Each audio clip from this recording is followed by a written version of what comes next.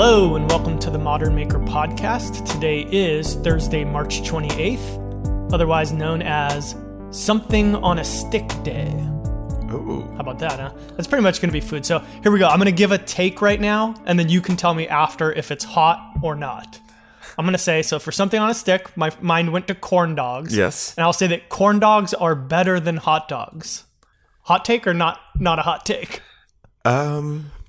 No, I think hot dogs are definitely more popular, but I think it's just because they're easier to cook. it's accurate.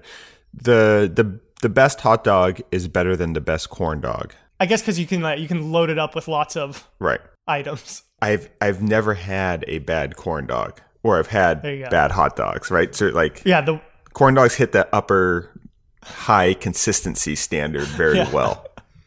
higher floor, lower ceiling. Exactly. No, I Than a do hot like dog. a good corn dog. Did you ever see Mike's I attempts saw him, at yes, making? making corn dogs. And they weren't too far off of his attempts at skiing, which is why he's not here with us today. Yes, so we're a man down, and that's because Mike, our lovable third partner here, went on a ski trip. I think with his family, right?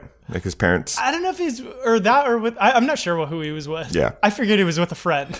So I'll tell you how I experienced it. So Okay. I'm looking at Instagram, and I see Mike actually did a permanent post of him wearing ski gear, kind of goofing around, and it's sort of funny. And I'm like, oh yeah, Mike's skiing. Well, he's very prone to falling and a little bit on the clumsy side, so this should go well, right? He's also a risk taker Yes. from everything that you see him on the motorcycle and everything, Yeah. and I'm always just like, oh God. I feel like a mom when I'm watching him. So I'm like, oh, that should be interesting. Then I look at his Instagram stories, and it's like he spied a ski jump. Yeah. And do you ski or snowboard? I've gone one time. Yeah, I'm not super into it, but I've gone, and there's a big difference between being competent and getting downhill and learning how to actually take jumps. So you can see the whole thing unfolding in his Instagram stories, and he goes over the jump. He doesn't really get air, and he's I presume he's holding his phone because he's filming as he's doing Yeah. it, which is also not safe. You see him progressively flirting with these ski jumps in the Instagram stories, and then no more stories. It just goes radio silent, and you're like, uh-oh. Then I get an Instagram direct message from Mike's dad, who has no pictures or anything like that. And I was wow. so it looks like a spam account. And I almost never answer those except except for the name I immediately recognized. So, and it's a very ominous message. It's just an Instagram DM that says, hey, this is Mike's dad. Can you call me? And then the phone number. And I'm just like, God. Oh my God.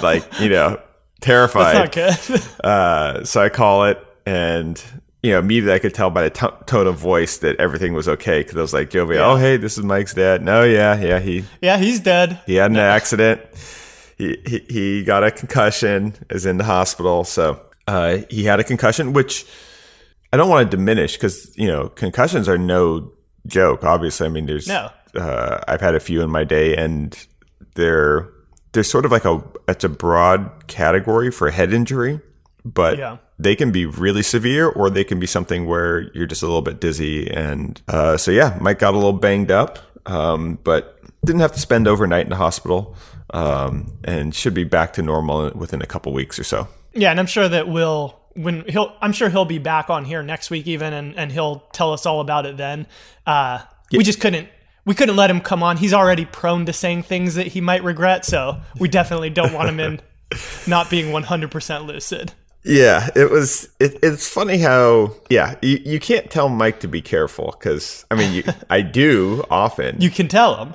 He won't listen. Yes. But then he, hopefully discovers it in a non-fatal way, and then adjusts his behavior accordingly. Right, just a little flirting with disaster. Yeah, but no, skiing's dangerous. I know a lot of people that have had really serious back injuries, broken bones, near death experiences, all while going 35 miles an hour downhill on ice. I think it's one of those things where you look at snow and you're like, oh, it's like a big pillow, so I can just go ahead and be nuts out here and do whatever I want. And you're like, people run into trees and there's all kinds of things that can happen. Yes. Polar bears. Oh yeah, you run into a tree and then there's a polar bear in it. Awesome. Not a good day. So what have you been working on?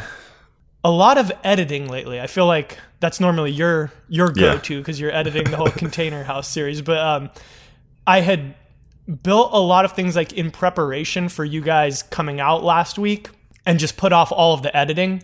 And then, once you guys left, I was like, oh man, there's a week left this month, and I have to completely edit and put out 2 videos. So been doing that the past couple of days. One of the videos went out, I guess it would be 2 days ago when you're listening to this. And that was on this old TV console, this really big one that I had built like 5 years ago.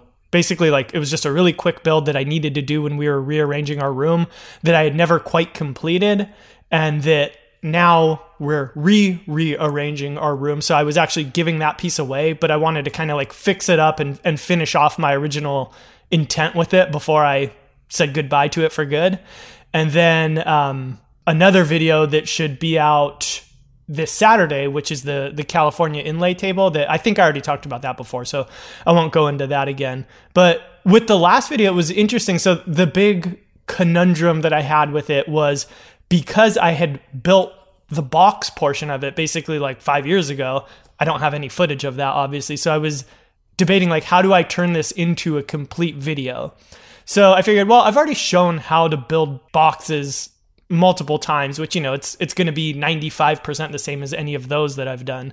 So I thought, well, I could just like show old footage and talk about it. And then I thought, well, I already do all the like SketchUp animation stuff in the video. So why don't I just do like a really long one where I go through like the complete, here's what exists so far. Here's like all the details of all the cuts you would need to make for the vertical partitions and the doors and the back panel and everything that's going to go into it and how you would assemble it. So it's sort of like a, 3-minute little crash course to get you brought up to speed and sort of replace what would normally be like 6 minutes of building a box.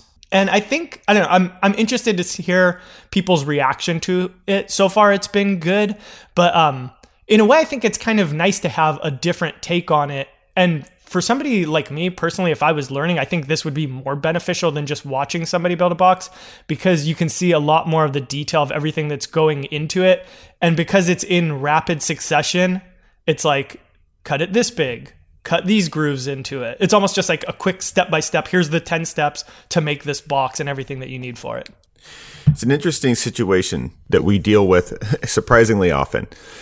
The sort of straightforward way to do what we do is to build a thing, film all of you building something, and then cut down all of the building into just the key parts and then present that to the audience. Right. Because we know that if we present all of it at 1-to-1, it's boring, takes too long. Right. But then there's a fine line between not showing enough to where it just seems like this thing just happened. And we all sort of favor different sort of visual descriptive presentation techniques.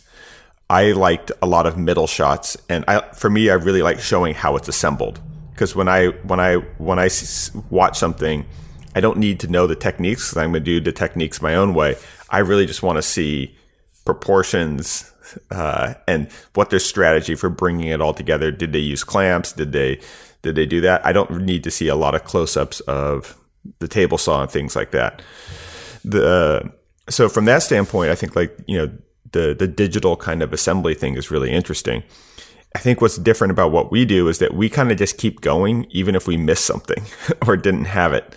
There's a ton of footage that I wish I had for the Container House, but there's just no way to film 12 hours a day every single day for 20 weeks.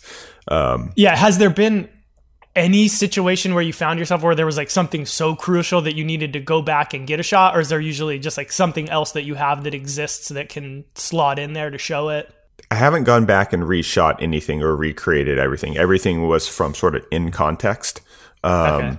If there's any sort of pickups, it would just be like a demo of a product once it's done. But no, my sort of thing is like I'll just sort of work my way around it. And that's the inherent efficiency of what we do, is that we're not the making is the authentic thing, and the production is the kind of haphazard or contrived part of it.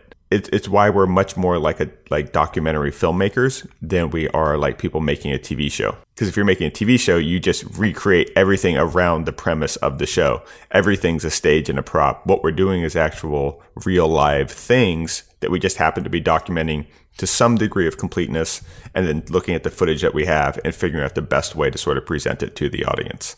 Right. I always think it is, like, sometimes I wonder, would I be more efficient? Like, if my whole goal was just efficiency in video making, would I be better off for like a lot of the repetitive tasks where you really can't tell exactly what's going on because it's like such an early stage of the build where you're not seeing finished pieces anyway?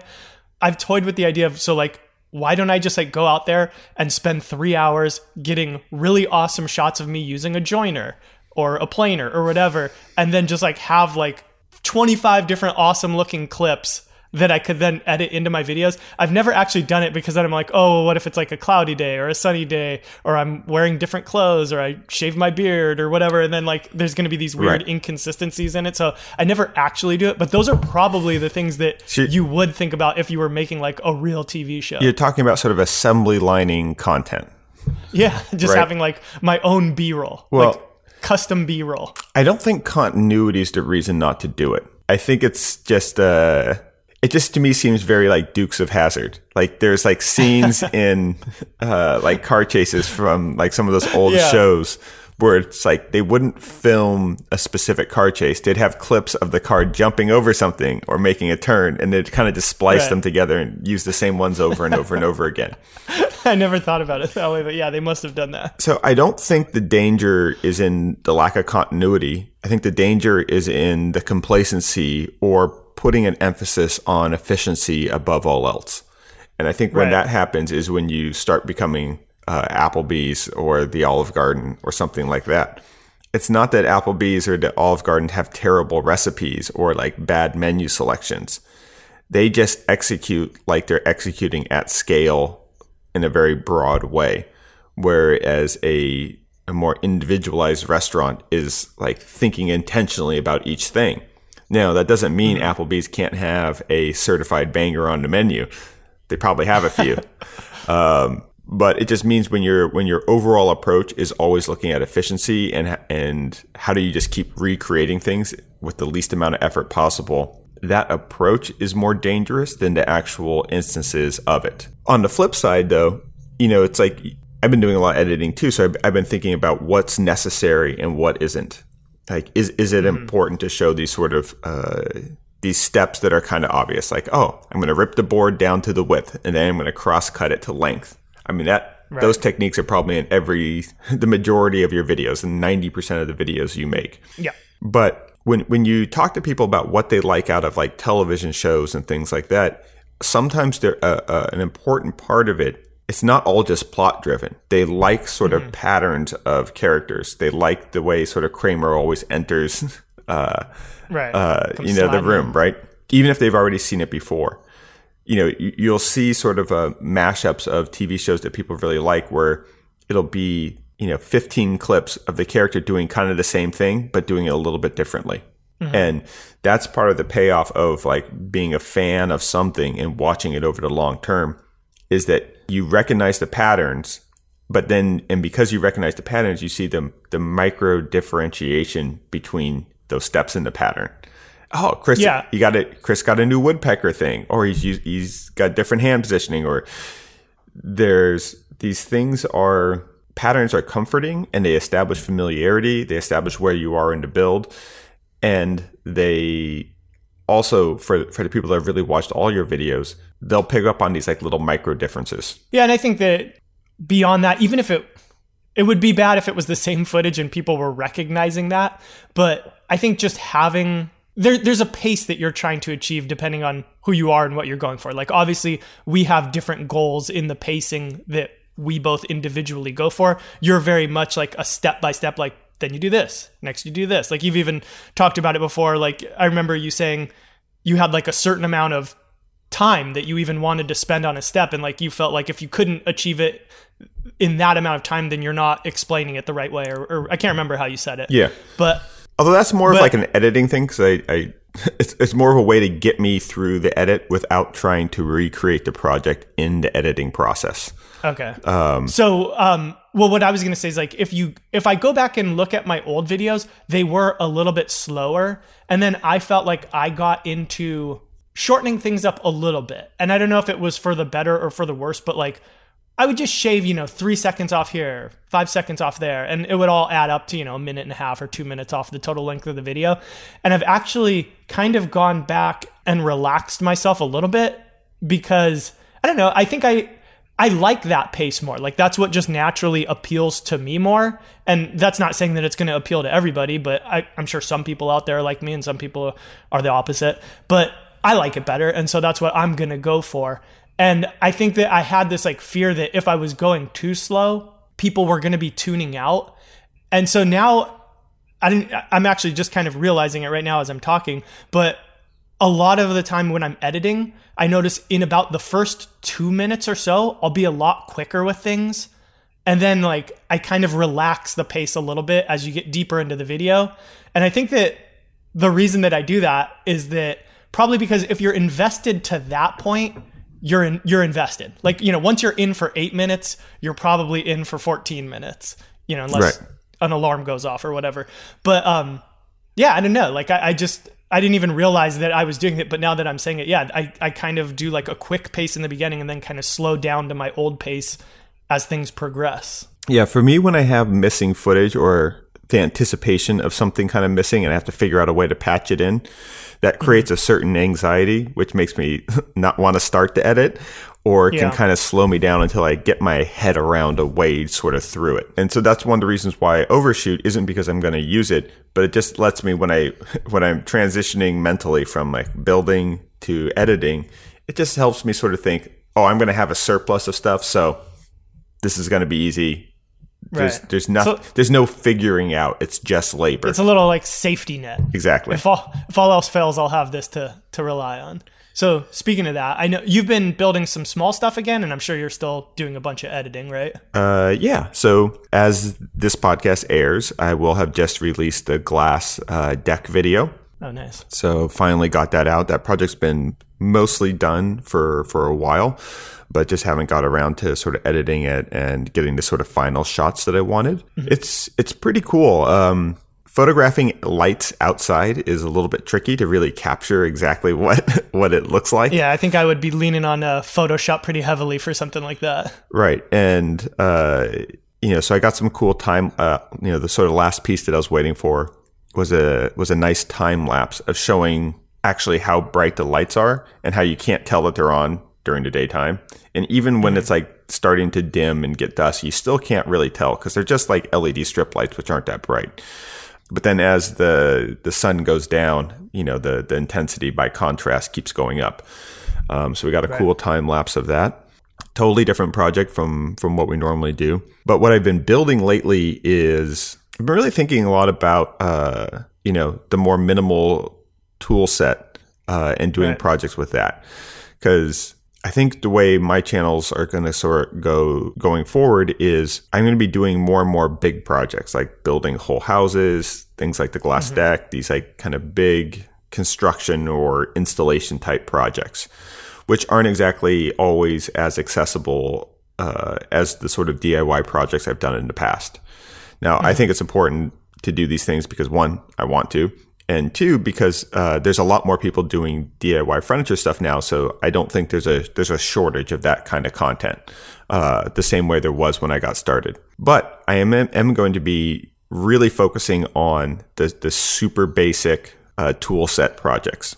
I released the simple shelves, which you can do with just circular saw, drill, and sander. I'm doing another one with that same sort of 3 tool set where I'm building a sofa all out of 2x6s. I released the image of it on Instagram and it was fun. Circular saws are so much better now than they used to be.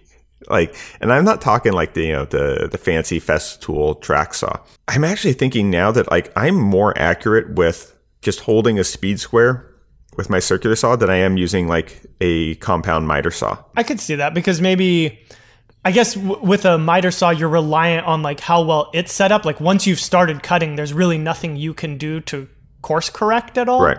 But there probably is a little bit of like, muscle mechanics that goes into using a circular saw. I think it's also just the nature of, when you first start woodworking, you really have to understand the thickness of a pencil line. And that when you copy a piece, the line is actually a little bit farther out than the piece itself. And then you say, let's say I cut my first piece and I want to make the second piece the same length as the first piece. I put the first piece down on top of the stock and then draw a line at the end. Whereas the first piece, when you drew that line, you left the line. And then people get used to leaving the line, and then they leave the line on the second piece, and then the second piece is just a line longer than the first piece. Right. So what I really like about the speed square and circular saws, you can get the blade right up, and you can actually see where the little, not just the thickness of the metal on the blade, but the thickness of the tooth, where that really lines up relative to the line. And yeah, so made a sofa. It was another quick project. And I'm trying to introduce things like, I don't show any fasteners in it. So that was the kind of design agenda, was to come up with an assembly process and sort of design where all the screws are hidden from the outside. So that makes it just a little bit more than basic, even though the tool set is super basic. I found some really nice cushions from Home Depot that were they're chair cushions, but they're pretty thick. And it's each cushion is the seat and the back sort of sewn together. Okay. So it's $30 each. So $90 for the cushions, and then maybe 6 2x6s, and it looks pretty good. I use cedar, so that's kind of cheating. Versus the 2x6s you would get from a lumberyard or something. Right. They're a little more premium. But if you really went through and selected the nice ones, the concept would apply. Cool. So since we're a man down today, we figured we'd just do some questions. So some Instagram listeners were nice enough to submit a bunch. So let's pop into those. This episode's brought to you by Skillshare. Skillshare is an online learning community for creators. With over 25,000 classes that focus on things like design, business, and more, you'll discover countless ways to fuel your curiosity, creativity, and career. So whether you're looking to discover a new passion, start a side hustle, or gain new professional skills, Skillshare is there to keep you learning, thriving, and reaching those goals. So I actually used Skillshare for a few different reasons. Probably the one that impacted my life the most was learning how to use Premiere Pro, which is the video editing software that I use. And the thing that really worked for me is that these are super thorough classes. We're not talking about little quick tip 5-minute videos. These are courses that are several hours long and broken down into chapters that can take you from knowing absolutely nothing to being a solid beginner, an intermediate, or even a pro if you stick with it through several courses. And for me, the best way to learn is to follow along rather than just watching. So I could work on a project concurrently while I was going through the course and watching the videos. And that way, everything that I was doing was actually sinking in, and it worked. Now I can use the software. I use it daily. I also want to try out some other courses. So I've been really meaning to learn Fusion 360, and they do have some very in-depth classes on that. So that's my next thing that I need to tackle, and I'm going to do it, I swear it. So right now, Skillshare is giving our listeners 2 months for free. That's unlimited access to their more than 25,000 classes for nothing. Just go to Skillshare.com/modernmaker and you can start. Again, that's Skillshare.com/modernmaker.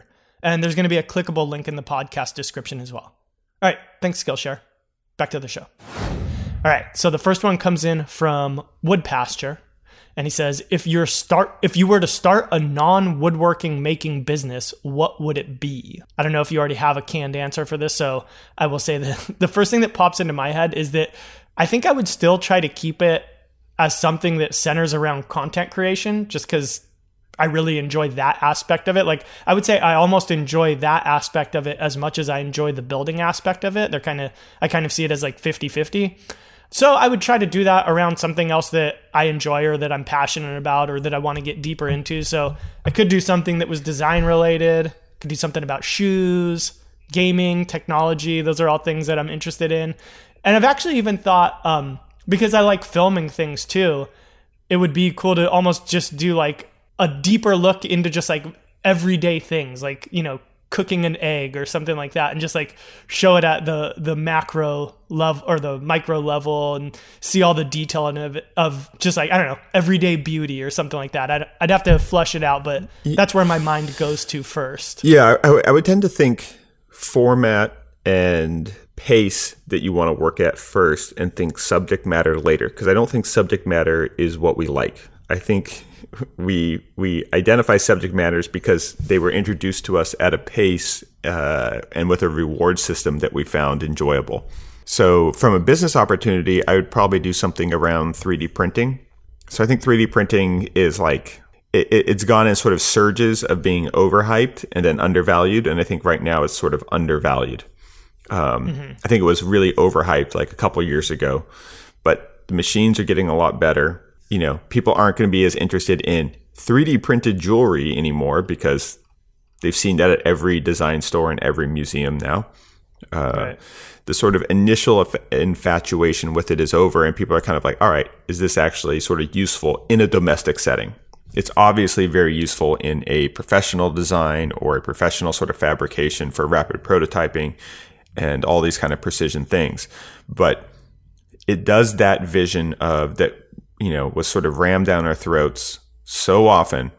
Oh, there's going to be a 3D printer in every home, and you won't actually buy stuff on Amazon. You'll just download a file and then print it, which is so silly. And I've made this analogy a ton of times, but I'll do it once more. That's like saying the minute we had inkjet printers, you don't buy books. You just download the PDF and then print it and then bind it yourself. Right. You could do that, but it wouldn't be nearly as good of a finished product as buying the book. Right. So I think there's an opportunity around 3D printing now that they've gotten a lot better. And I don't think it's, though, around getting stuff where it's transmitted digitally. I think it's around customization and fit. It's why one of the successful categories of 3D printed projects like prosthetics has made so much sense, because these are things that are in such intimate contact with a specific human body that they need to be tailored to that person's tasks that they're doing, right? What are their habits that they need that prosthetic to function at? And they also need to be tailored to the physical dimensions of that person as an individual. So I think that there's like, you could do a whole series of where you document your daily routine. Okay, I get up, I reach for my toothbrush. I wish it was here instead of here. 3D print the thing that makes it exactly where you want, right? In the car, you might making the perfect place that holds your phone at the right thing so you can use it for GPS while you're driving. I think there's the speed and versatility of going from any form that you can 3D model to 3D printing could make all these kind of like smoother transitions into physicality of your day-to-day life by making all these sort of custom components to it. Going back to what you were saying before about like there was that, how you said it comes in waves kind of. Do you think that that's because like the technology's new and it hits the public where people start understanding it and you're like, oh man, this is the next, this is the future, this is what everyone's going to be using. And then like we come to realize that it's not advanced enough yet for people to like really start implementing at a critical mass, and it takes 5 years, and that's why like that next wave comes, and now we're hitting that point where it's gotten good enough and cheap enough? No, it's because a lot of the media around it introduces it incorrectly. They lie, right? They lie and exaggerate. So you're seeing this right now as I keep seeing these stupid articles coming from legitimate sort of media companies saying like, oh, check out this house. This house was 3D printed in one day for less than $4,000. Could this solve homelessness? It is such irresponsible, terrible journalism. They were showing a really expensive, massive 3D printer that printed not a house, but what would essentially relate to the structural framing of the house. Basically the 2x4s. So they should have said this thing did the structural framing for the house, because they show a house with windows, roofing, doors. Stuff you obviously did not 3D print. Electricity, all these things, which are all assembly components from off-the-shelf things. This house did not assemble those things. It just printed the shell, and then people came in and assembled it. And again, I could get me and Mike could frame that same house probably faster than the 3D printer could print the same structural components. So I think one is a whole lot of articles like that, which sound very sci-fi and futuristic, and people get curious, have resulted in a whole lot of clicks on 3D printing was totally not accurate, or just such a gross exaggeration that I think that's where the sort of letdown came. So it wasn't about the machines catching up, because it's the same way. It's like we've had inkjet printers for a really long time. Inkjet printers have caught up. They've gotten better. They've had plenty of generations of improvement, but you still wouldn't print the PDF versus buying that, because innovation doesn't happen in a vacuum. It's not like the remote, the type of 3D printers that you'd have in your home have gotten a lot better, but so have the ones at an industrial scale, and so has injection molding. Everything else gets better too. So you don't just sort of switch from a centralized method of production to a decentralized method, because the centralized methods are going to improve just as often, just as fast as the decentralized ones. So I think it was that letdown of sort of a lot of poorly researched things, or over-promising, from both the 3D printing industry and then also from the sort of tech media that covers it, that led to that kind of like, oh wait, there isn't a lot to do with it. And then I think the other focus was that it was so much on the printing and not enough on the 3D modeling. Right. Yeah, I wasn't saying in terms of like, it's going to replace the whole, mass producing things. Everyone's just going to print their things. I just mean like in terms of high usage and like, a lot of people actually having access to it. We start talking about it a lot sooner than it's realistic for people to have access to it. And then it kind of dies down and then it comes back. So like, even if you look at something like virtual reality, like in the 90s, people were talking about virtual reality video games. And obviously technology was not there. And now we're there in some sense, where it's still cumbersome to use, but it's getting better and better. And like now I would say is the first wave of it, 25 years later or whatever, where there's actually a large scale adoption of it. Yeah. I think that's actually I think that's the appropriate sort of analogy, is that, remember the Lawnmower Man? Yeah, that's what I was just thinking of when I said the 90s. Right. And then like the Matrix really sort of twisted people's brain and sort of think about it differently. And now people are actually sort of starting to dabble with it on the consumer thing. But the thing that I still think might be way more pervasive and actually more interesting, to me at least, would be augmented reality. There's not too many moments in life where I want to be totally immersed in a type of media. There's a lot of times in life where I'm doing one thing and I could use a little bit of information as an overlay on top of it to either be less bored in a task that doesn't require all of my attention, or to actually help with the task. So like I can't see myself wearing virtual reality goggles and just being like, okay, I'm going to walk around in the avatar world.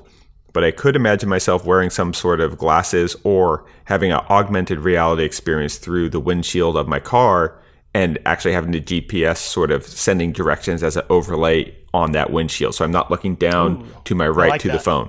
Right. Yeah, that would be awesome. The sort of overlay of that, I think, to me is way more fascinating than separating from reality and going completely immersive into something. And I feel the same way with 3D printing.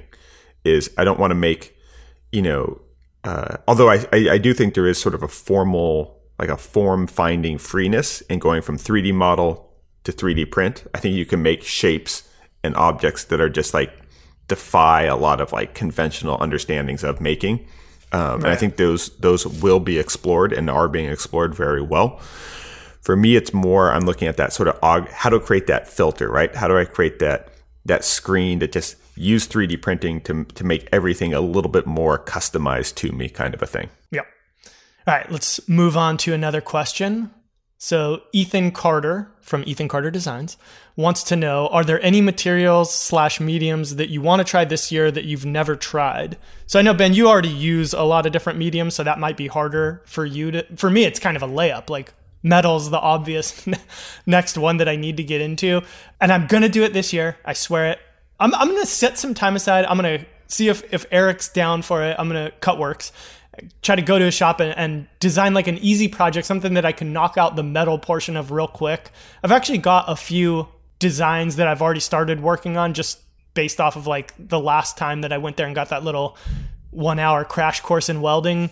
So there are some like simple projects that I want to try that are still, like a medium-sized project, but like I want to make sure that the metalworking part of it is very simple. So as a beginner with almost no skill, I can pull it off and it's not going to like ruin the look of a otherwise decent project. So I'll do some sort of metal wood project that probably the metal will be sort of an infrastructure, but the main look of it will still be carried out by the wood.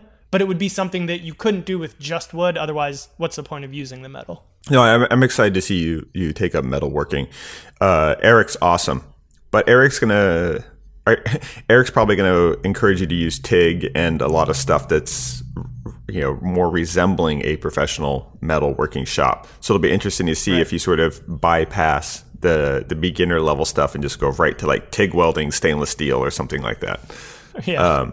Versus doing the sort of out in the driveway kind of thing with a basic MIG welder, no gas, and an angle grinder, which is what the most of us sort of do. Yeah, the more natural starting spot probably. From an interest standpoint, the material I will work with at some point. Not sure if it's going to happen this year or not, based on how things are shaping up. Would be ceramics. When I think of a new material, I think of more of like the material quality that I think is irreplaceable or unreplicatable anywhere else. To me, like ceramics, it has the material quality of stone or something permanent, something that will last forever. I mean, we're still digging up previous civilizations and finding little preserved bits of broken pottery.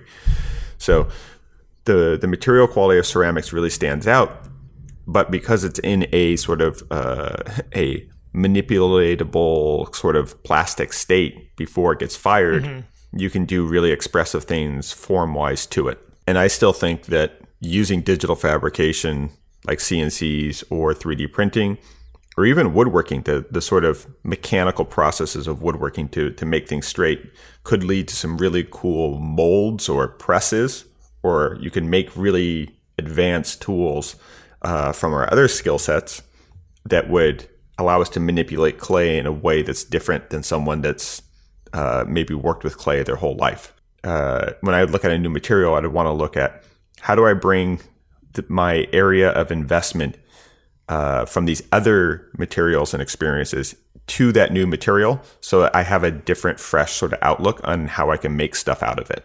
Yeah, it'd be a good opportunity to make something, because you associate very organic, natural shapes with that sort of thing, to sort of make something that was more like architectural or geometric looking, I guess, would be a new twist on it.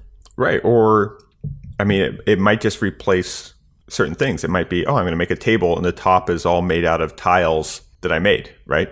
Right. Oh, that would be cool. It might be a kitchen island where some of the tiles are actually canisters where you can store things. It could be a media console where the front paneling of it is all ceramics. I think anytime, or it could be outdoor furniture, right? If you think about, glazed pottery, like it's very UV resistant, way more so than wood and paint and things like that. So it could be a really great way to make things that actually get a lot of direct sun onto them, like a window seat or something like that.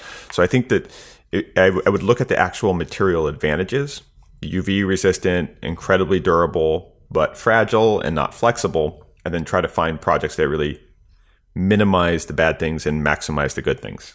Gotcha. All right. Another question. So this one, we actually get asked this a lot. So maybe we should save it until Mike's here. And I'll just answer it real quick. You don't have to answer it if you don't want, Ben. But several people asked, which project of each other's would you want to make? So I will say the bucket stool that you made, just because that's probably the most made thing, the most replicated thing that you've designed. And so it'd be interesting to try to come up with a new take. Obviously, I wouldn't just do it the way that you did it. That's it. Don't sit on it. Don't put it in the sun, but it looks cool. No, but I think it'd be cool to come up with like a new take on just that idea. Maybe even do it in a different process, but just that idea of the simplicity of it, but come up with something that has my own twist on it. Yeah, it's interesting when they say projects, right? Because the immediate thing I would think would be, oh, I want to do something with crayons now, which really isn't the project. It was more that kind of specific utilization of a ready-made. And it's really more just seeing you experiment with one thing and then me thinking what I would, what do I want to experiment with? And I might not do crayons, but it made me think, oh, what other things, when I saw that project, it made me think, man, just people really like it when you mix in vibrant, colorful things that they have a strong association with and a sense of familiarity towards. So I don't think that just necessarily doing crayons for everything, but it's thinking about what are the other things that are, we don't even notice how like brightly colored they are because they're so part of like our everyday life. So I think it's more that I would think about that kind of experimentation and being like, why can't I add this thing to something else? But in terms of actual sort of projects, it would probably be your like one-legged nightstand, taking that sort of concept of like, oh, if we're anchoring something to a wall or we have the opportunity to anchor something to a wall, that means that we can have a visually much more dynamic base because it only has to be strong in compression in one place, and we're relying on the wall anchoring to keep it from tipping over. So it's more likely that I would borrow from departure points than from saying like, oh, I want to make a bad Larry. Here's the sort of geometry that I'm working with. Let's take a break to thank Duke Cannon for sponsoring this episode. So Duke Cannon makes and sells superior quality grooming goods for hardworking people. So that would be things like soap, shaving products, shampoos, and so forth. They make everything here in the United States and actually partner with active duty military personnel to help develop and test their products. The thinking is nobody is out there working harder than an active soldier, so if it can hold up for them, there shouldn't be any problem holding up for the rest of us. And most importantly, Duke Cannon is committed to giving back to the men and women serving our country. And that's why a portion of their proceeds goes directly to supporting veteran causes. Ben, you recently got to try out some Duke Cannon stuff for the first time, so what'd you think? I first heard about Duke Cannon from our buddy John Malecki, who highly recommended them. And the two products that really stick out to me are the Bloody Knuckles hand repair balm. If I'm working with concrete or doing a lot of construction work out in the desert, it's really dry, your hands can get kind of destroyed. And this was something that was a little bit more substantial and lasted a little bit longer for both a repair and sort of preventative standpoint for keeping my hands usable. And the other product that I like is the soap on a rope. As gimmicky as that sounds. Like, I've always just thought soap dishes are just the most disgusting thing. They are kind of nasty. Right? Like, they're just nasty. So being able to hang the soap in the shower is like a huge upgrade. It also, I feel like, it makes it easier to rinse the soap off, and then it's not sitting in a pool of its own soap scum. Just in general, though, their products are awesome. Really like the branding. They look good. They look good being left out, which to me is like the ideal of any daily use product. Any product that I use on a daily basis, I don't want to have to like put it back in a cupboard. I want to have it handy so I actually am motivated to use it. That being said, that means it's always going to be in the sort of visual realm.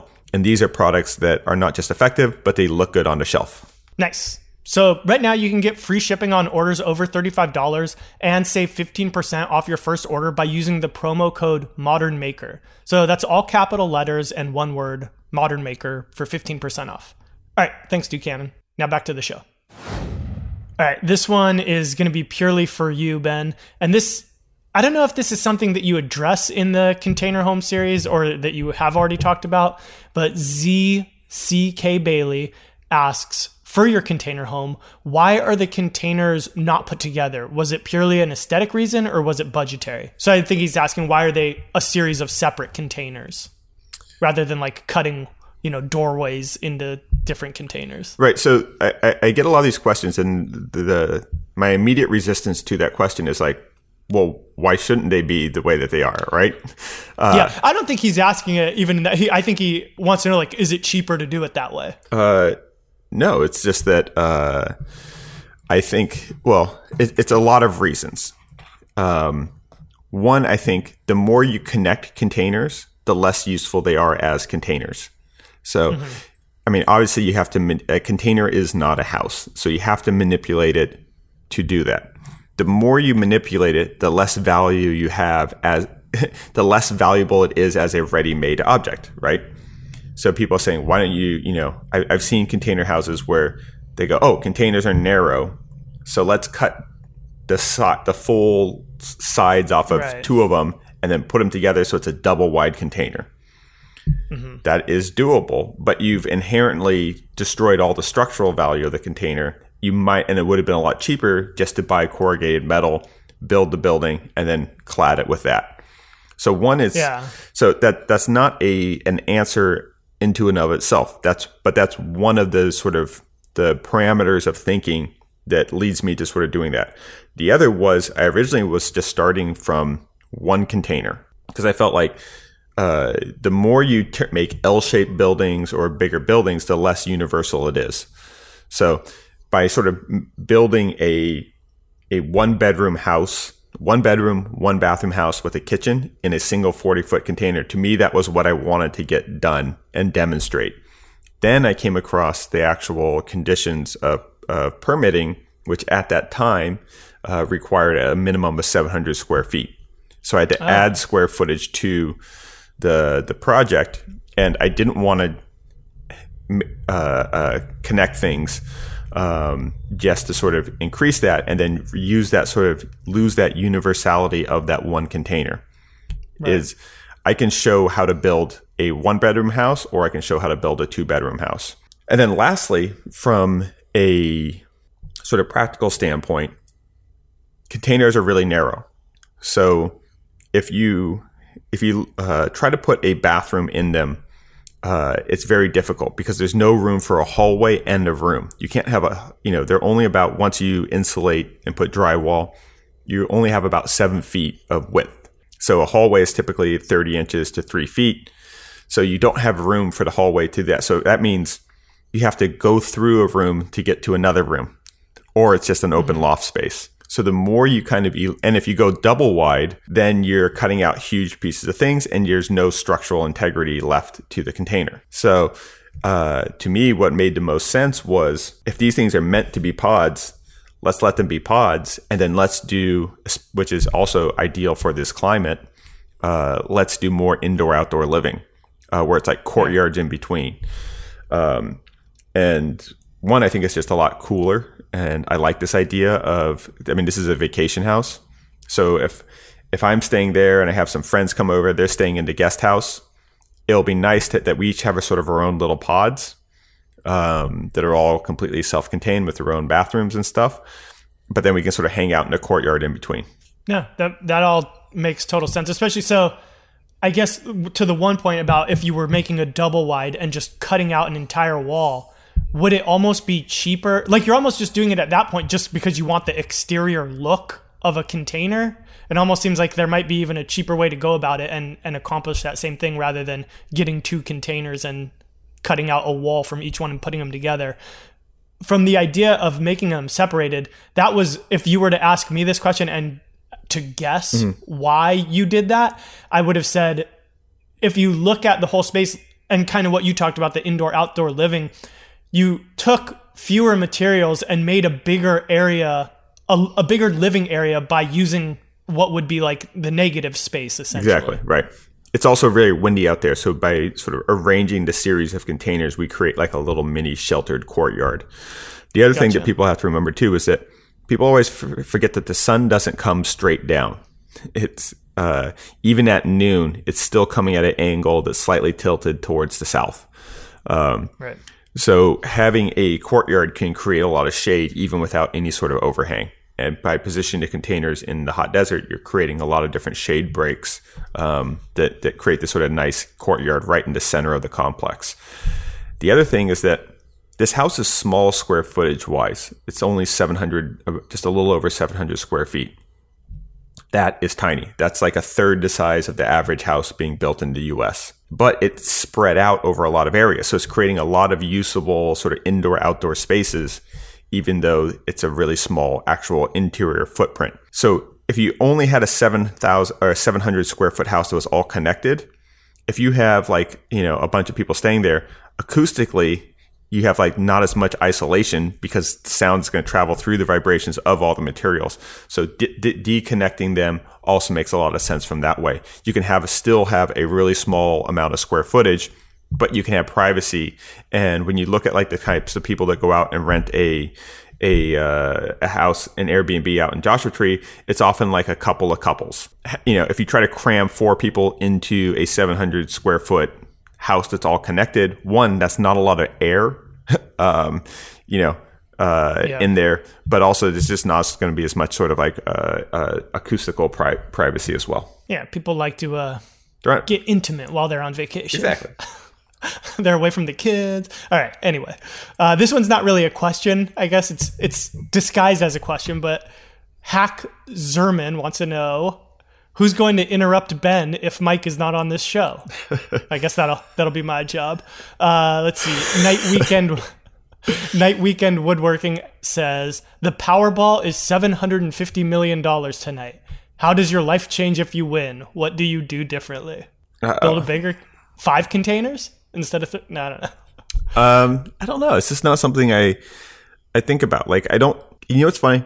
I don't dwell on the anomalous bad things that could happen any more than I do on the good things, right? Yeah. Like it's also possible that an asteroid could impact the Earth. It's probably actually a greater chance of that than of winning the Powerball. Especially if you don't buy a ticket. Right. So, no, I don't. I just don't. I feel like I barely have enough mental energy to really analyze and think deeply about the things I actually can do. So those sort of wild hypotheticals aren't really there. Also, it's like to me, like winning the lottery is like playing a video game with a cheat code. Like it's not actually that much fun. Like playing. Yeah, something. So where my head initially went is this is one of my hypotheticals that I used to ask people, and it was, would you rather earn $5 million or win $25 million? I just threw those numbers out there, but it's always basically win a huge sum of money or earn a still pretty good sum of money, but significantly smaller. And I truly think 99% of people would be much happier earning that smaller amount of money than winning the larger one. But like 95% of people who answer that will say that they'd rather just win the bigger sum of money. Yeah. Oh, I do know of something that I would, if I did win that 700 million, I would probably start a company that was solely focused on figuring out desalinization, like how to turn ocean water into fresh water. It'd be something like that. It'd be something that's like, what's something that's not economically practical right now? Right. People aren't investing enough into it because they don't see an immediate return on that investment, and then deploy all the capital towards one sort of, humanity helping situation like that. So that's what I would spend it on. Figuring out how to desalinate water. There you go. Let's see here. So we're getting pretty late. So let's go. Wobie Designs, he asked, Pop-Tarts versus donuts. So I guess I'll use this as an opportunity to address I think the idea of me loving Pop-Tarts has been overhyped. I do enjoy them, but I think I would be crazy if I said that they're better than donuts. No, donuts are way better. Yeah, it's like a fresh fried pastry versus something that's mass-produced in a factory and put in a tinfoil bag. I think the Pop-Tart things just speaks to your sort of just general lifestyle habits of, you're not particularly worried about having too much sugar, and you like this sort of convenience and have an affinity for, like, I think things that are associated with your youth would be my guess. It'd be like a combination of those three things. Well, I mean, it all started because I was going to Joshua Tree. I was driving out there. I like literally grabbed a box of Pop-Tarts on my way out the door, and then it just so happened that I ate the whole box that day. Yes. And the legend was born that you sustain off. That you have a Pop-Tart on you at all times. Yeah. All right. Why don't we go into what we're obsessed with or what we're watching? I feel like we've turned that into like what we're watching, but it started off as what we're obsessed with.